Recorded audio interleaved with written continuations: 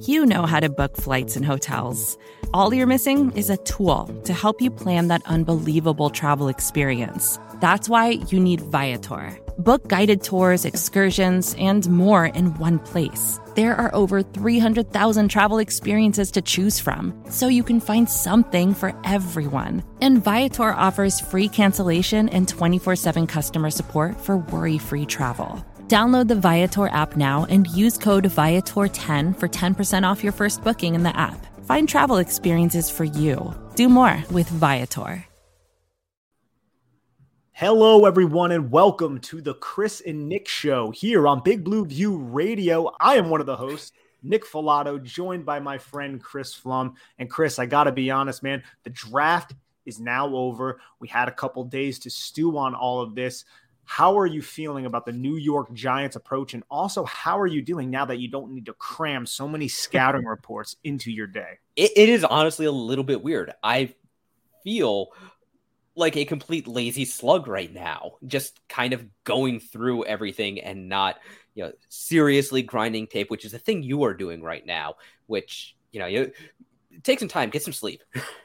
I need some sleep, to be honest with you. I'm going to be rusty. I'm going to try to power through this, though. But Chris, man, I think this was a good inaugural draft for Joe Schoen. And I might have mispronounced that, but for Joe Schoen and Brian Daboll here in New York. I think it was an interesting draft in terms of a lot of these selections being high developmental types of picks who may not be relied on during the 2022 NFL season, other than, obviously Kayvon Thibodeaux and Evan Neal. But what was your overall feel about Joe Schoen's first draft as a general manager? I think we would need some seriously unforeseen circumstances for this draft to not hit. A big part of that is the presence of Kayvon Thibodeaux and Evan Neal. Those guys have extremely high floors. They've got sky high ceilings, but they've also got extremely high floors. They will be contributors day one, and they should be, you can't say anything with complete certainty, but they should be cornerstone players for the foreseeable future. So you look at a draft, and generally, if you can get two good starters out of that draft, you're doing pretty well. If you can get two starters and a role player or two, that draft is a hit. So the Giants, they at least got on first base, maybe even hit a double with their first two picks. Whether or not this draft turns into a home run or just a ground rule double will really depend on how the rest of these guys develop. How many baseball references can we fit into the Chris and Nick Show today? Let's hope we don't strike out. How about that? All right, but hey, the Mets and the Yankees are both in first place. They both have sky high run differentials. So, I feel like beginning of May, baseball references are okay. Hey, I welcome it as well. And we are going to be going over in the next coming weeks each player that was drafted by the New York Giants and some of the UDFAs and how they can fit onto the 2022 roster and beyond. This episode is more of a broad 30,000-foot view of the draft. And I kind of want to start with this consensus board that has kind of made its way around Twitter. It is basically the NFL draft positions that were selected versus the consensus big board rankings of media pundits, guys like Mel Kiper and Daniel Jeremiah. And if you look at this analysis, you'll see that the New York Giants had three selections that, according to this chart, were wide reaches. And those selections were Wan'Dale Robinson, the wide receiver out of Kentucky in the second round, Joshua Ezeudu, the offensive guard out of North Carolina, and then Cordell Flott. So basically the entire day two portion of the draft, according to this chart that was put together by The Athletic, was a reach for the New York Giants. What are your thoughts on this? The consensus boards are obviously always general. Those of us on the outside, we don't know how teams perceive their own needs. Speaking to the Giants specifically, we have no idea what they're going to look like schematically. Like, we have an idea of what Wink Martindale is going to do, but we don't know what his mind is. We have no idea how Mike Kafka and Brian Daboll are going to mesh together, how their various backgrounds are going to fit together, and what they are planning offensively. So that I think is part of what made predicting the Giants draft in particular so difficult. But also, generally speaking, those of us on the outside, and there's a draft Twitter is pretty deep. There's a lot of good scouts out there, good evaluators. So the consensus board overall is generally pretty accurate. Like, we tend to get a good idea of who players are, but then that doesn't really account for how they fit into their new teams. So guys who are considered steals on the consensus board can wind up being busts just because they didn't fit in with their team. The coaches don't do a good job of developing them. We've seen that quite a bit with the Giants over the last decade or so. But then you also have guys that are perceived as reaches who wind up paying off big time for their teams because the fit is just perfect. We don't know which of these guys on day 2 and beyond are going to pan out and which are not. So it does look like the Giants reached, particularly on day 2, but we won't know for a little while just how well the draft strategy will pay off. And I can assure you, Joe Schoen does not give an F what some of the draft pundits around NFL draft media thinks. He's going to target his guys, and I respect that. I want him to get the individuals that he thinks makes the New York Giants the most competitive football team, not just this year, but in the future, in the years to come. And I think that's what he did. And it's interesting, and I want to kind of start here with Cordell Flott. So according to the consensus big board, Chris, Cordell Flott was the second biggest reach in the draft behind the San Francisco 49er pick, the running back out of LSU, Tyrion Davis-Price.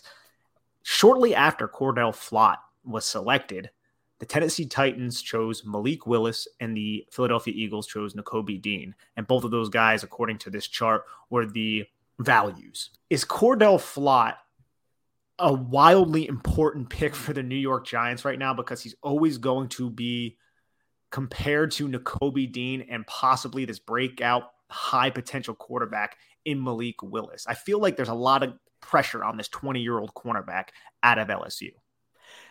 You know, I don't know how much pressure is on him just because you can kind of compare a cornerback to an off-ball linebacker. They're going to have some of the same duties.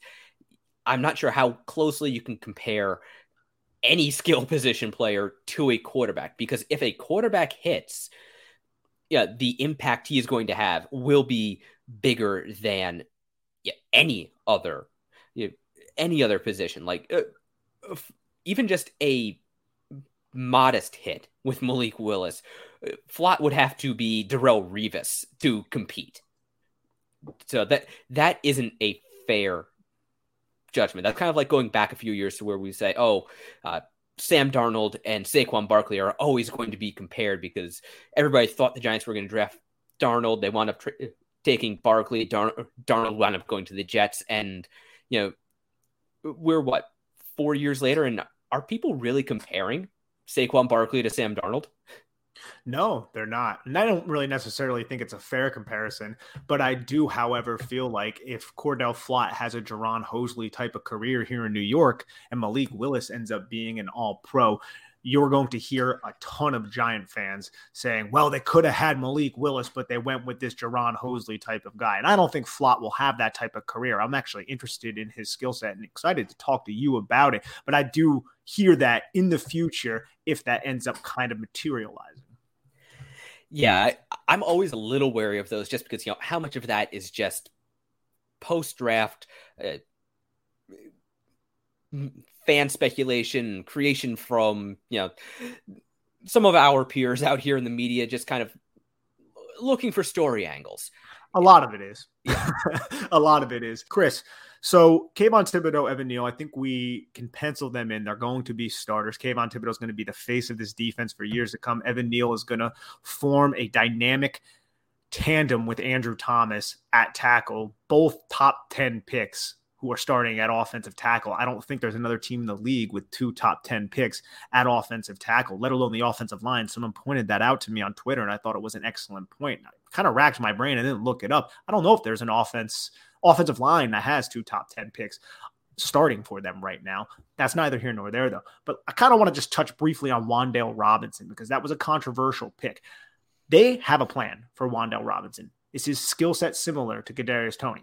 Yes. Joe Schoen addressed that. And he said, is that a bad thing? I think that's an excellent point by Joe Schoen. I think there's so many creative things you can do in a 10 or 11 personnel package when you have mismatched guys that you can get the football in their hands very, very quickly and have them make people miss in space. You don't need to necessarily even run deep vertical concepts, which they will do, but a lot of quick hitting type of passes, low risk type of plays to Wan'Dale Robinson or Kadarius Toney can kind of help move this offense and set up more explosive plays downfield. So what was your overall thought on this Wan'Dale Robinson selection? I am with you. The Wan'Dale Robinson is a surprise. I think you do have to wonder how he and Toney are going to fit together. I think we will probably delve a little bit more deeply into that as we start to sink our teeth into these individual prospects. And then our kind of overall plan is to try to work towards seeing how all of these pieces can come together. I think the Giants absolutely have a plan for how they want to incorporate Robinson into their offense. Making him a second-round pick, they have to get him to be productive. Like, you can't have a player drafted in the first 3 rounds who isn't at least an important role player for your team. That has been an issue that has plagued the Giants for a long time, where they would get guys in the 2nd or 3rd round who would just not contribute. They wouldn't produce. They couldn't either get them to develop or they couldn't get them to really fit within their various schemes. So there's a giant that comes to my mind with that too, Chris. Which one? You'll have to be a little bit more specific. I mean, if we're thinking particularly the 3rd round. 2nd round pick out of Miami, Sonoris Moss. That's a bit of a deep cut. I think we could have gone with, most 3rd rounders lately. Jaron Hosley, who you mentioned before. He was a quick press man corner out of Virginia Tech. Don't say Jarrell Jernigan. Jarrell Jernigan. Although that last quarter of the season there, he had John Mara pretty incensed with how well he played, and then the Giants didn't realize he could play until they absolutely needed him to, and then he left. And I just want to be clear too. I'm sorry if I cut you off there, Chris. Go ahead. We're not saying that Wan'Dale Robinson will become that. We're just saying that there is a plan in place, and I feel like the Giants have to execute on this plan, because reality says Wan'Dale Robinson is an outlier in the sense that he is 5'8". He is sub 180 pounds. There aren't a lot of 5'8", sub 180 pound players who have had big impact. And he also has historically bad arm length, which is important. Now, I think the kid is so tough. I love his film. But when you make that selection in the top 50, there is some risk there, which is fine. I mean, a lot of the NFL draft carries risk. A lot of these picks, they have risk. I just hope that they stick to that plan and they figure it out with Wan'Dale Robinson, because I do believe he can be a true difference maker if used the right way.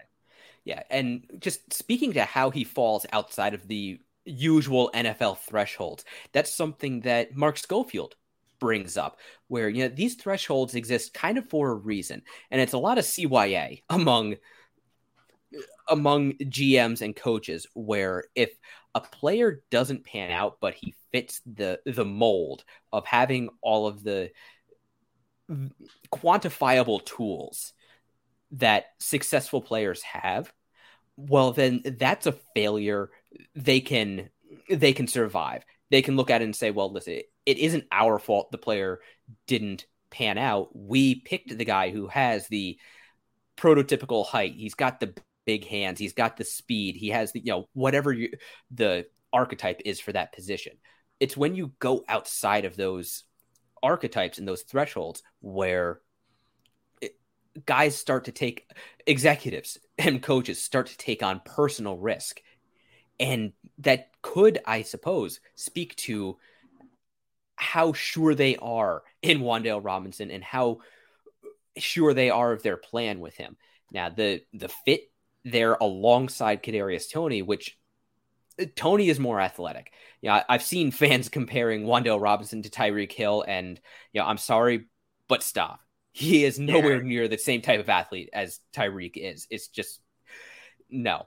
In fact, Wan'Dale Robinson, at least according to his those measurable, quantifiable traits, was the second least athletic of the Giants draft of their rookies or their draftees. That is, Evan Neal didn't work out, so we have to put him off to the side. But it's basically DJ Davidson and then Wan'Dale Robinson right there at the bottom. So, Joe Schoen and Brian Daboll kind of are going out on a limb with Wan'Dale Robinson, but that means they must have a plan. Now, whether or not it's a good plan, whether or not it pays off, whether or not they can incorporate two guys with very similar skill sets into the same offense and not just have it be redundant and countered by a defense, that remains to be seen. Vacations can be tricky. You already know how to book flights and hotels, but now the only thing you're missing is, the actual travel experience. Because is it really a vacation if you're just sitting around like you would at home? You need a tool to get the most out of your time away. That's where Viator steps in. You can book guided tours, activities, excursions, and more in one place to make your trip truly unforgettable. Viator has over 300,000 travel experiences to choose from. Everything from simple tours to extreme adventures and all the niche, interesting stuff in between. So you can plan something that everyone you're traveling with will enjoy. Real traveler reviews give the inside scoop from people who already been on the experiences you're considering, so you can plan with confidence. Free cancellation helps you plan for the unexpected. And 24/7 customer support means you can travel worry-free. Download the Viator app now and use code Viator10 for 10% off your first booking in the app. Find travel experiences for you. Do more with Viator. And I also find it somewhat refreshing that Joe Schoen is saying, yes, he's an outlier, but this is our guy. We like him. We like his tape. We loved our interviews with him, the Zoom calls. And we're going to go out and we're going to get him after trading down twice. We feel comfortable enough to make the selection here in the second round. There might be better consensus wide receivers available: Sky Moore, Alec Pierce, George Pickens. But Wan'Dale is our guy, and we know what we're going to do with him. And I do believe that is refreshing, although I did find the pick to be a little bit peculiar. I'm going to wait and see. I'm not going to sit here and bash it and say it was an absolute reach or anything like that. I'm just going to say you have to make sure that you adhere to that plan because this is a top 50 selection. But we're going to talk about Wan'Dale Robinson in the future on a future podcast specifically about him. I kind of want to mention the next selection, which is Joshua Ezeudu, because the Giants drafted 3 offensive linemen in this draft. 2 of them played with each other at North Carolina. They spent a 5th-round pick on Marcus McKeithen and obviously Ezeudu in the 3rd round. I love the fact that they targeted that UNC offensive line, got 2 pretty solid guards. I would say McKeithen, to me, from what I've seen, is much more of a developmental pick who kind of struggles with balance because he leans into contact a little bit too often. But Ezeudu is a very good run defender who has incredibly strong hands and can just move bodies off of the line of scrimmage. I think his pass protection when he's moving backwards is definitely a little herky-jerky, a little wonky, specifically at offensive tackle. But I can see a world where Ezeudu ends up starting for the Giants year 1, maybe more so towards the middle of the season. But I kind of like this pick, and I did not know much about him before the draft. Yeah, I think the Giants' interior offensive line is going to be a really intriguing storyline to follow throughout the spring and the summer. Like right now, Ezeudu his competition is basically Shane Lemieux, Ben Bredeson, and I believe Max Garcia is also on the depth chart on the left side, but he is also, I think, the primary depth at center. Yeah. So, none of those guys have really high ceilings. We've seen Shane Lemieux, really strong run blocker, country strong run blocker. Not particularly great at pass protection. Ben Bredeson is fine. He doesn't leap off the field as a pass protector or a run blocker, but I don't think he was a terrible liability either. So I think there is a direct route for Ezeudu to start for the Giants this year. He has a good chance and something to work for On the other hand, his versatility could make him an incredibly important depth piece. Like, he has played reasonably significant snaps at left tackle, left guard, and right tackle. A 4-tool player who could be your sixth man and come on and back up 4 different positions. Basically being kind of like a Kevin Booth super sub is a really useful piece to have on your roster. That could save you 2 roster spots on your game day active roster. So that could make it worth it in and of itself. Yes, it could. And they now, according to our lads, with Matt Parrott, who was injured, have 17 offensive linemen. Talk about addressing the offensive line during an offseason, because all of those veteran guys that they signed for $1 million against the cap, and then you come back around and select 3 dudes, I absolutely love it. But I also feel like another area of need here for the New York Giants was the secondary, and it was addressed in this draft twice with slot cornerback out of LSU, Cordell Flott, which the chart says is a reach, but I think he's a scrappy player who might need a redshirt year to add some weight, good man coverage skills, long disrupted through the catch point, and then versatile hybrid type of safety who can also align in the box, be an overhang defender, Dane Belton out of Iowa. What were your thoughts on these 2 selections, and are you comfortable with the Giants secondary as currently constructed?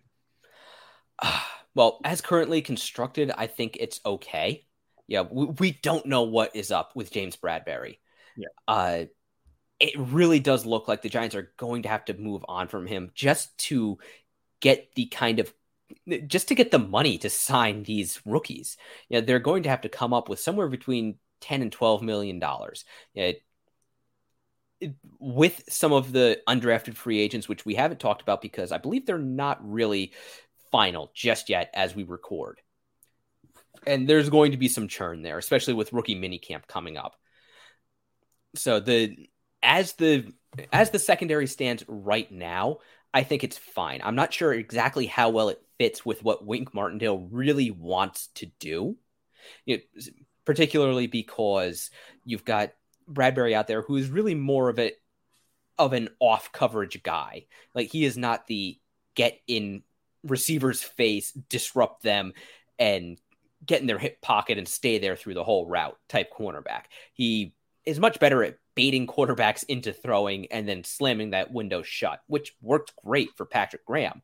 But Graham and Wink are 2 different defensive coordinators. They've got different backgrounds. They have different philosophies. Without Bradberry there, I'm curious to see how Aaron Robinson would transition to the outside. I thought he was much better as a slot corner at Central Florida. I liked what I saw from him last season. It was kind of a weird season from him with the sports hernia core muscle surgery. He didn't get a real rookie offseason or preseason to develop and grow into his role. I am honestly not sure how he would handle a transition to the outside, just because those are 2 different skill sets. I think he can handle it, but it's still risky, and I'm a little concerned with the cornerback depth right now. I know they signed a couple guys in undrafted free agency. They signed the safety out of San Diego State, which I got around to some of his film, and he's an interesting guy in the undrafted free agency, but we're not going to talk about undrafted free agents right now. I want to also ask about the tight end position, Chris, because Daniel Bellinger was the selection in the 4th round out of San Diego State, same school as Thompson. I haven't gotten around to much of his film. From what I've seen, seems like a good blocker, sturdy at the point of attack, loses slowly enough, as we said. I feel like he was an effective short to intermediate option, not necessarily somebody who's going to stretch the field vertically. I know he had that one play where he caught like a tight end screen and he took it pretty far, showing good just overall speed and athletic ability on that play. But his film, from what I've seen so far, still need to do a little bit of work, didn't strike me as an elite type of athlete or anything like that. I know they also signed Austin Allen out of Nebraska, who's like a 6'9" tight end. That's pretty interesting. So how do you feel right now about the tight end position with Ricky Seals-Jones, Jordan Akins, Daniel Bellinger, and we'll even throw Austin Allen in there because I feel like he is a unique player that I love the fact that they were able to get him as a priority free agent. I think there's a world where Bellinger sees the field quite a bit. Yeah, I think we can put Ricky Seals-Jones off to the side a little bit because he's not a true tight end. He is a hybrid tight end. He's one of these move flex tight ends, which those guys can be incredibly valuable for the right offense in the right situation. I don't know how much the Giants are going to use that just because we don't know what their offense is going to look like just yet. Yeah. I suppose I could see a world in which Seals-Jones and Bellinger are kind of the Giants' 1 and 2 tight ends, and they're running a lot of 12 personnel, but using these guys as much more of a wide receiver or receiving options and getting a lot of tight end screens, catch and run opportunities. Yeah, Bellinger was surprisingly good at the combine. I didn't expect that from what I saw of his tape. Yeah, he didn't play with the kind of measurable athleticism that he showed at the combine. Yeah, we said in our live stream after the draft that he isn't a lumbering tight end, but he didn't look like an elite athlete on the tape. Yeah, the word I thought of at the time and kind of keep coming back to is rolling, where once he gets going, he kind of keeps going, and he can be athletic enough, but he doesn't look particularly explosive. He doesn't look particularly dynamic, which is what his combine workout would suggest he is. Yeah, I think he is a developmental guy. I could see him having a similar role as like a Kevin Boss type tight end, to go back in time just a little bit, where he can block well enough.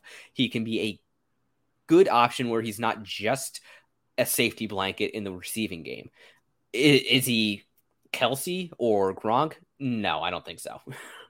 No, I don't think hopefully nobody's saying that. And you know what? If Daniel Bellinger catches a huge pass in the Super Bowl to start the fourth quarter up the seam, I will love that in his rookie season, right? And I think another player that kind of falls into he tested a little bit better than he looked on film, and I want to get your take on this because I know you've seen him, is the Giants' last pick in the draft in the 6th round, Darian Beavers out of Cincinnati. Like this player, I think he's versatile. You can use him on the edge. You can put him in the box. He's very, very physical, has that hit stick type of mentality, but he tested really, really well at the combine for someone of his size, and I thought he was a little bit slower in terms of his play speed on tape. Yeah, I agree with that. He was another guy who tested surprisingly well. Like, I suppose maybe it comes down to the training some of these guys are doing over the course of the draft process, where they're just getting like almost Olympic track level coaching in how to run the 40 and getting coaching down to the most minute detail in how to do their jumps and go through the short shuttle and the 3-cone drill. And they are really using technique to score so well, but it's technique that doesn't really translate to the football field, where, guys aren't lining up in a 3-point sprint stance and then running 40 yards down the field. For the most part, that doesn't happen a whole lot in a football game. The next time I see it might be the first time I see it. I also think Darian Beavers could be somebody, if he makes the 53, who Wink Martindale can use in a variety of different ways. I think he can find the field, but maybe not as often as my favorite value in this draft, which was the other linebacker the Giants selected in the 5th round, Micah McFadden out of Indiana. I am almost done with his film, and from everything that I've seen so far, I really like what this kid offers in the box. I feel like he is, and I said this on, I think, another podcast, a poor man's version of Leo Chenal. Guy was ridiculously productive at Indiana. He was used as a blitzer, a penetrator, a looper. He was used on the edge as an apex defender. They dropped him to the deep middle a couple different times. He was fluid enough doing that for a linebacker. He has excellent pursuit, great in the box. And I honestly feel like his instincts were excellent in terms of how he read the blocks in front of him at the first level, and then how he reacted to that quick reactionary quickness. And he was also just relentless. So I think he can step in and start next to Blake Martinez. He kind of reminds me a little bit of Blake Martinez, but that could be my favorite value of the draft. Still got to watch a couple more of these guys, but I really, really appreciated his film so far. Yeah, I think McFadden, especially with the way Wink Martindale likes to blitz players, he could see the football field quite a bit. Like, he'll probably have to prove himself, but I don't think he's going to languish on special teams for that long before he gets a chance. If he can prove himself as a blitzer in practice and in preseason, he's going to get on the field. Yeah, watching him, I right now I would kind of put him in the same roster range as, Carter Coughlin, Cam Brown, not Azeez Ojulari, O'Shane Ximines. But, maybe he could kind of develop into almost like a Kyler Fackrell type player where he is just a designated pass rusher. You get into a second and long, third and long, you just get him on the field and send him after quarterbacks, because I do like the instincts he shows going downhill, picking out paths into the backfield, finding soft spots and blocking schemes, and just penetrating.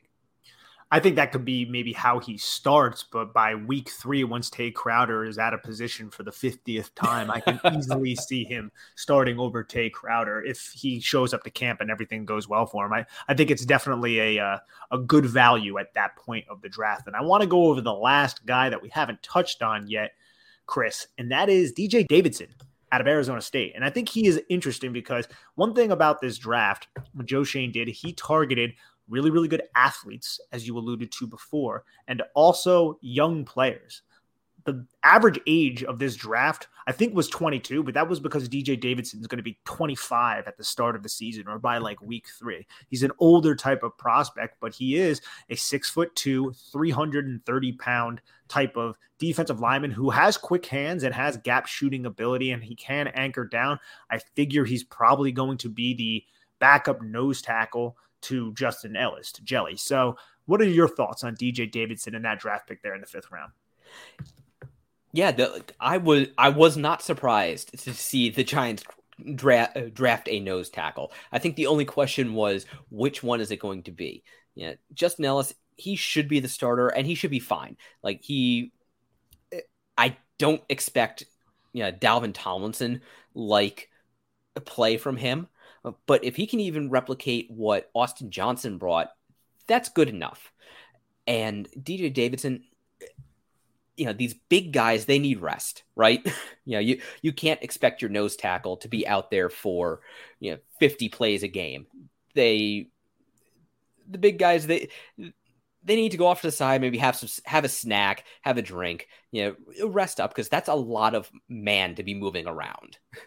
So if you could have DJ Davidson just get out there, clog up interior gaps, and control those A gaps, that would allow Wink Martindale to scheme up free rushes for linebackers, secondary players. It also allows Leonard Williams, Dexter Lawrence to get favorable matchups for themselves, not to mention Kayvon Thibodeau and Azeez Ojulari out there on the edges. So I think there's a definite path to the field for DJ Davidson, and maybe he could develop into being that starting nose tackle going forwards, because I know people keep looking at Dexter Lawrence and seeing nose tackle. He is not a nose tackle. He wasn't a nose tackle at Clemson. He has never been a nose tackle except for maybe a few plays for the Giants. That just isn't his game. He is a 3 technique, 5 technique defensive end. He is at his best attacking a single gap and using his power and explosiveness. DJ Davidson, Justin Ellis, those guys are strong. They've got great leverage, and they can hold up at the point of attack and then maybe push the pocket a little bit. Well said, my man. Do you have any parting thoughts before we get out of here, Chris, about Joe Schoen's first draft, the 2022 New York Giants draft class? I think we've said it about enough for now, because we're going to be getting into each and every one of these players. Eventually, we'll be getting into undrafted free agency, which I think there are some guys there, if they manage to stick through rookie minicamp, who could push some of these draftees, and they could make things interesting for mandatory minicamp and training camp. I agree. And I also think it's going to be interesting to see if Joe Schoen will cut some of these back end guys if they don't show up in camp and really do well and they're outperformed by UDFAs, because there are general managers in the NFL that will be like, no, we're sticking with our draft picks, and then they end up cutting a good player, and then the next thing you know, he ends up going to another team and having success. I don't think Joe Schoen, he doesn't strike me as that type of general manager, but I guess we'll see. Alrighty, everybody, this is the Chris and Nick Show. I am Nick Filato. That is Chris Pflum here on Big Blue View Radio. Please head on over to bigblueview.com. We are covering the draft picks extensively over there. Check out our YouTube page. There's a bunch of videos of myself breaking down some players and Ed Valentine doing Valentine's views, interviewing a bunch of people from all across the NFL landscape, and also great articles from Chris Pflum and all of the great writers we have over there at Big Blue View. So check that out if you love Giants content. Everybody take care of each other, be well, and we'll talk to you soon. First thing in the morning, as soon as you wake up, the to-do list starts. Does the car need gas? Hopefully those leftovers are still good. Why did I get CC'd on Mom? No. You can't escape the to-do list, but you can make the most of your me time with a relaxing shower using Method Hair Care products. Try Pure Peace Volumizing, Simply Nourish Moisturizing, or Daily Zen Shampoo and Conditioner for daily use. All formulated with long-lasting fragrances and are safe for color-treated hair. Reconnect with the best version of yourself. Visit methodproducts.com to unleash your inner shower. More to-dos, less time, and an infinite number of tools to keep track of. Sometimes doing business has never felt harder, but you don't need a miracle to hit your goals. You can just use HubSpot, because their all-in-one customer platform can make growing your business infinitely easier. Imagine this: high-quality leads, fast closing deals, wildly happy customers, and more benchmark-breaking quarters. It's not a miracle, it's HubSpot. Visit HubSpot.com to get started today.